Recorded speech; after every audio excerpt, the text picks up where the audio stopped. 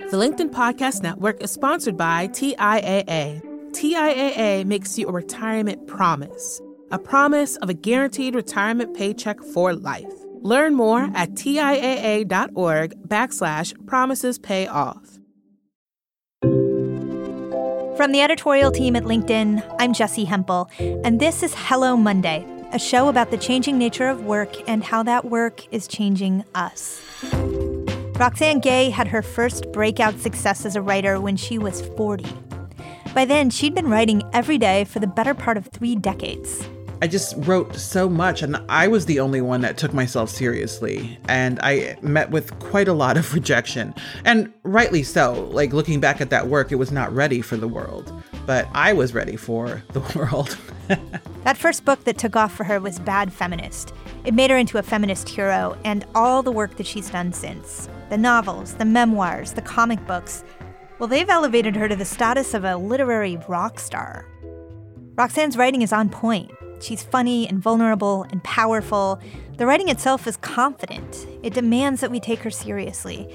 She's been interviewed by everyone from Terry Gross to Trevor Noah. Please welcome Roxane Gay. But just think a second about the persistence that's involved in all of the years that came before that success. Think about how you keep it up without giving up. What little successes might feel like, what the specter of rejection means. That old saying, never give up, is complicated. The outside world is full of people who will say no before they even consider you or your work. Agents may never get to your pitch at all. You have to believe in yourself, or no one else will. Roxane kept her writing up anyhow. She read and supported other writers anyhow, and as a professor, she found ways to reinforce to her students that they should take their work seriously, too. Here's Roxane. Do you write every day right now? I do still write every day. Yes. But, some days that's 3 sentences. And some days it's 5,000 words. It just depends. The challenging thing about success as a writer is that the more success you achieve, the less time you have to write. And I'm pretty much touring constantly, so I have to write on airplanes and in hotel rooms and airport lounges and lobbies and green rooms. And it can be really challenging to assemble coherent thoughts when nothing is consistent from one day to the next. You have a certain confidence about yourself as a writer that is, perhaps it is the backbone to your work. It is certainly a wonderful thing to perceive. Mm-hmm. And I want to know if you always had that confidence. If writing for you was was in fact a calling, a thing that you always knew, independent of commercial success, was yours. Oh, absolutely. I've been writing since I was 4 years old. And I have loved writing since I was 4 years old. I wouldn't say that I have confidence, but I can project confidence. I think that to be a successful writer, you have to project confidence and at some point feel confidence while also grappling with profound insecurity and self-loathing. So it's just a question of balancing those things. But at the same time, I have been doing this for a very long time. I've been writing for more than 35 years, probably closer to 40 years now. Even though, of course, when I was 4, I was writing what you would expect a 4-year-old to write. I wasn't a prodigy or anything like that. I was writing silly little stories on napkins. But, I've been writing I've been writing with purpose for more than 20 years. And so I would hope after that many years and that much practice that I am at least reasonably talented at stringing some sentences together. If I wasn't, I should really get another hobby. Well, who are the people along the way that helped you to embrace that talent and develop it? My parents, certainly. They're Haitian and very insistent on the trifecta of engineering, medicine, or law. But eventually they realized that I was going to do what I was going to do. And they've always been supportive, if not skeptical. It took having a book available in Barnes & Noble for them to really realize that I was going to make a go of this writing thing. In high school, I had a writing teacher named Mr. McGuinn, and he definitely recognized that I had some writing talent. And he was actually the first person to tell me to write every day. And back then I thought, oh my God, he's giving me this precious piece of advice and he's only telling me. And I really felt very special. And so from that point on, I wrote every day, and I was like 14, 15 years old. And of course, the older I got, the more I realized, oh, like that's a common piece of writing advice. But I felt like it was a very special and personalized piece of writing advice. So I took it deeply seriously. I just wrote so much, and I was the only one that took myself seriously. And I met with quite a lot of rejection, and rightly so. Like looking back at that work, it was not ready for the world, but I was ready for the world. And so it just was sheer persistence and a relentless personality that got me through. And when I started encountering commercial success, I definitely had a mentor, Tiari Jones, who shepherded me the way she has shepherded and continues to shepherd many young Black writers, or rising Black writers, I should say. And it was definitely so important to have that support and to have a model for how to be a writer in public and how to be a writer in private. And I will always be grateful to her for her mentorship. So what do you mean she shepherded you?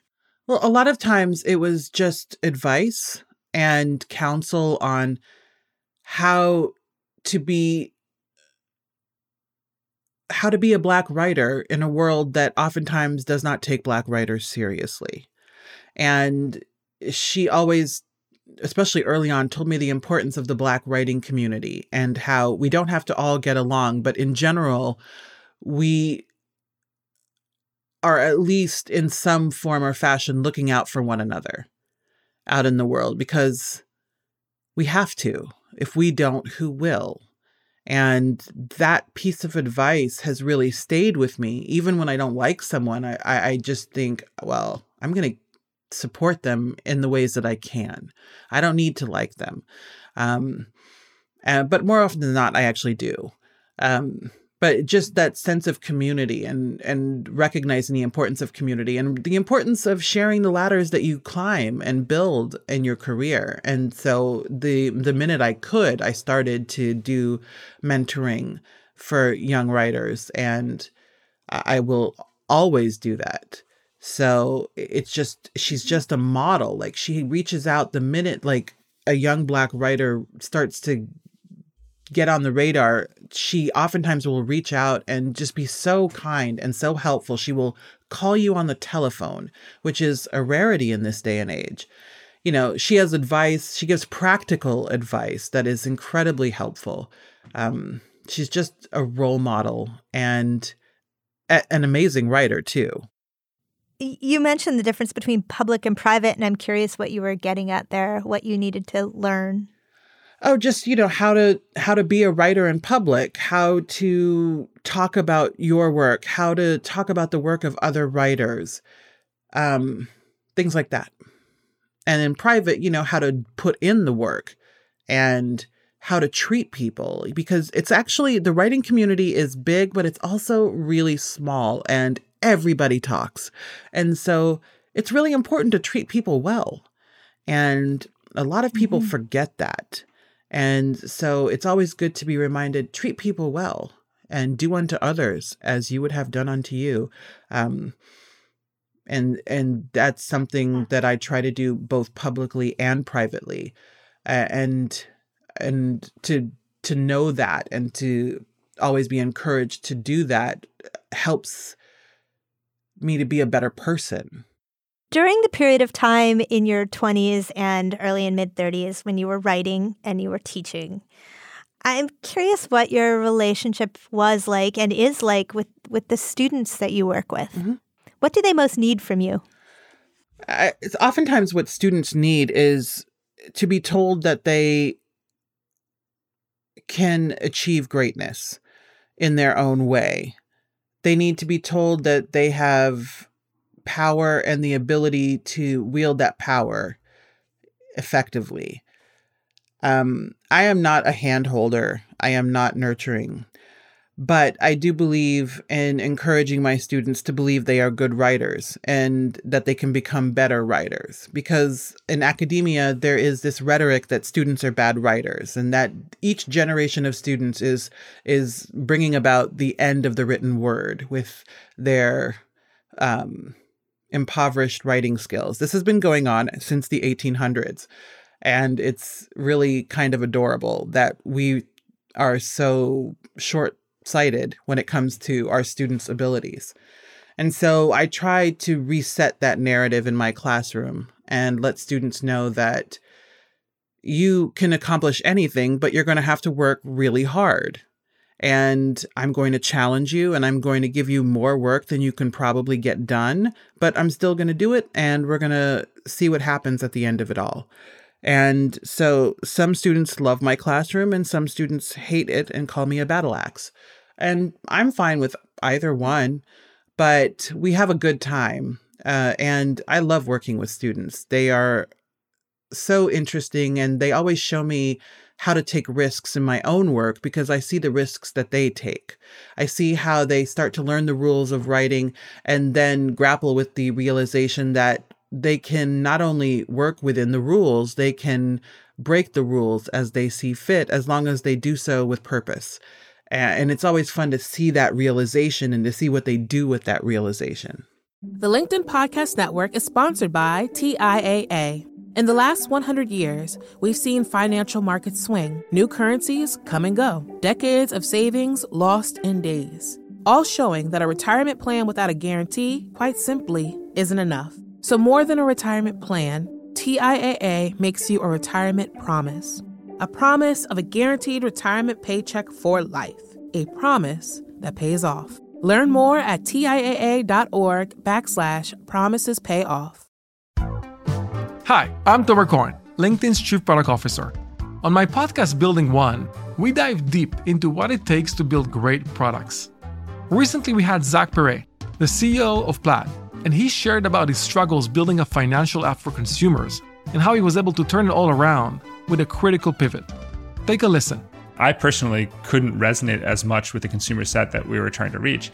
I just didn't have that level of empathy. When we made the shift to building a B2B product, though, I was building the product that I wanted. My co-founder and I were creating the product that we wanted ourselves, and we had so much empathy for what that product was. Such a great insight. You know, in that sense, we got lucky because we were creating a thing for ourselves. And then the people that we were talking to also had the same problems we did. They were fintech developers. We'd been a fintech developer. We've been trying to build a fintech product for a year. And so we had such deep empathy. We had such a clear ability to... If you want to hear more of Zach Perret's story and the lessons that follow, listen and subscribe to my podcast, Building One. What is the interplay like between your teaching and your writing? If tomorrow you were told you never had to teach again, would it impact your writing? No, it would not. Because I think that there are all kinds of ways to teach and learn. And so even if I'm not in the traditional classroom, I am going to be learning from reading and from engaging with other writers. I think the one thing that would change is that I probably would write more because I would have to grade less. How much should commercial success matter? I think it should be an end goal, and I think it's really disingenuous to suggest that it shouldn't, because how do you expect to pay your rent and your health insurance and the light bill? You know, the reality is that life costs money, and there's always this weird notion that you should only create for the love of creation and don't worry about material things. But like, who is taking care of the material things? For a lot of people, if you don't have a trust fund, like, you have to worry about the material things. So I don't think that you should set commercial success as a goal, but commercial viability should absolutely be a goal. Doesn't mean you shouldn't take chances or experiment or be radical, but it does mean that it's okay to want to make a good living for yourself as a writer. It is absolutely okay. The problem isn't writers caring about commercial success. The problem is that it's so difficult to achieve because there are so many gatekeepers who only allow very specific kinds of work past the gates. This goes back to what you were saying about empowering your students to feel that they can be good writers. How do you do that? I tell them that they're good writers. And sometimes people just need to know. They just need to hear that. And then, when I'm giving them feedback, I try to be as constructive as possible, but I'm also really honest. Like, I'll write WTF on a story. And I will say, like, what the hell are you doing here? And this doesn't make sense. This is nonsense. They need to know the truth. I don't mollycoddle them because they're not going to grow as writers if you just keep them in a safe little cocoon. But I'm not there to tear them down. I'm not there to insult them or their point of view.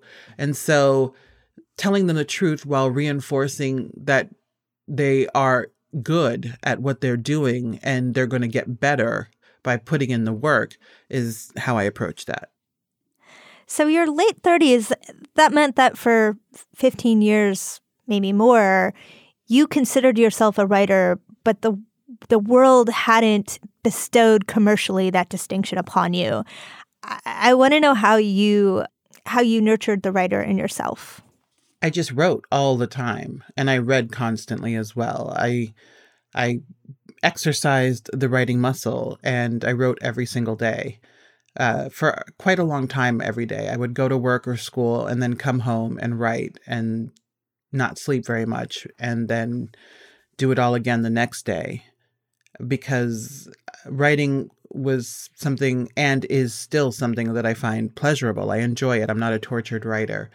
And it also, in many ways, was self-medication because it was a way to lose myself in the work and not have to worry about the seemingly trivial concerns of the day-to-day world. So my favorite read of last year was Hunger. It was a book that really stayed with me. And in fact, knowing that we were talking this week, I reread it last week. And you said in an interview with Debbie Millman, who I believe is your partner now. Yes, she is. You said to her, it's terrifying to tell the truth about yourself, to tell the truth about what it's like to live in your body. And it just got me to thinking, Roxane, why is it so important to you to tell the truth? I think it's important to tell the truth because all too often we only hear one kind of truth. And that is the truth of white, heterosexual, able-bodied men. And they get to be the arbiters of what matters and what does not. The more that people with marginalized voices are able to articulate their truths, the more that we can have a better understanding of what it means to be human in different kinds of bodies. And when we come from different cultures and different walks of life. And so it's not a noble thing. It's really more about just expanding our understanding of the human condition and playing a very small part in that. You have said that that was a scary topic to take on, to write a book about. I mean, it's been a year and a half since the book came out. It's probably been longer since you began to write about it. And I'm wondering what distance has done for you as you look back at that book. That's a good question. I think distance has made me realize that it really is important to talk about living in different kinds of bodies, that it's not a vanity project in any way, and that everyone struggles with living in a body in one way or another. And seeing how people have responded to the book, regardless of the kind of body they live in, has really expanded my understanding of just the challenges of being human and being in a body. So distance has certainly afforded me that. So what's the relationship like with your audience? Because you're pretty open about yourself, so I'm sure they must feel like they know you. It's a complicated relationship because on the one hand, I am always happy that my work is reaching people and that my work resonates with people. On the other hand, it's really challenging because people give me their stories and it's a lot to carry my own trauma and my own history, as well as the stories and histories of other people. And so I've had to develop very firm boundaries because I'm not a therapist. And writing this book was actually not therapy. It was work. And it was a very specific kind of work. And so I have to make clear to people that I honor their stories, and I'm flattered that they trust me enough to share their stories with me, but I can't always carry them in addition to my own. Do you think that that is specific to memoir as a genre, and specifically memoir written by women? I think it is. And I think that people have very narrow ideas of the role that Black women should play, and that they often expect Black women to be maternal and caretaking. And that's not my role in your life. I'm a professional. This is not all id or emotion. There is craft and rhetoric and choices that have gone into the shaping of the work, the structure of it, the articulation of the ideas. And I think it's important to remember that. We oftentimes dismiss women's work as emotional, and we act as if craft choices have not been made in the composition of that work. And so I always try to remind people that this was work, and I enjoy my work, but it's not a diary. A few decades from now, when you're looking back at your career, what do you want to have accomplished? I want to have created opportunities for other Black women writers to thrive in this world. Thank you for taking the time to talk with me about why you do what you do and how you do what you do. Oh, you're more than welcome. Thank you. That was Roxane Gay, professor, critic, writer. You can check out her podcast, Here to Slay, which she hosts with Dr. Tressie McMillan Cottom. This week's episode got me thinking about what it means to teach people well. Roxane highlighted this idea. She said it had a lot to do with having confidence in them and with telling them that. It made me think of this amazing high school teacher that I had. Her name was Ellen Myers. You know, she told me I was smart and that I was a good writer. And looking back, I bet she said it to a lot of the kids, but I thought that feedback was just for me. And that made me feel that I really mattered. And I think a lot of people probably have someone like that, a teacher or a mentor who made the difference for them. And I want to hear about those folks.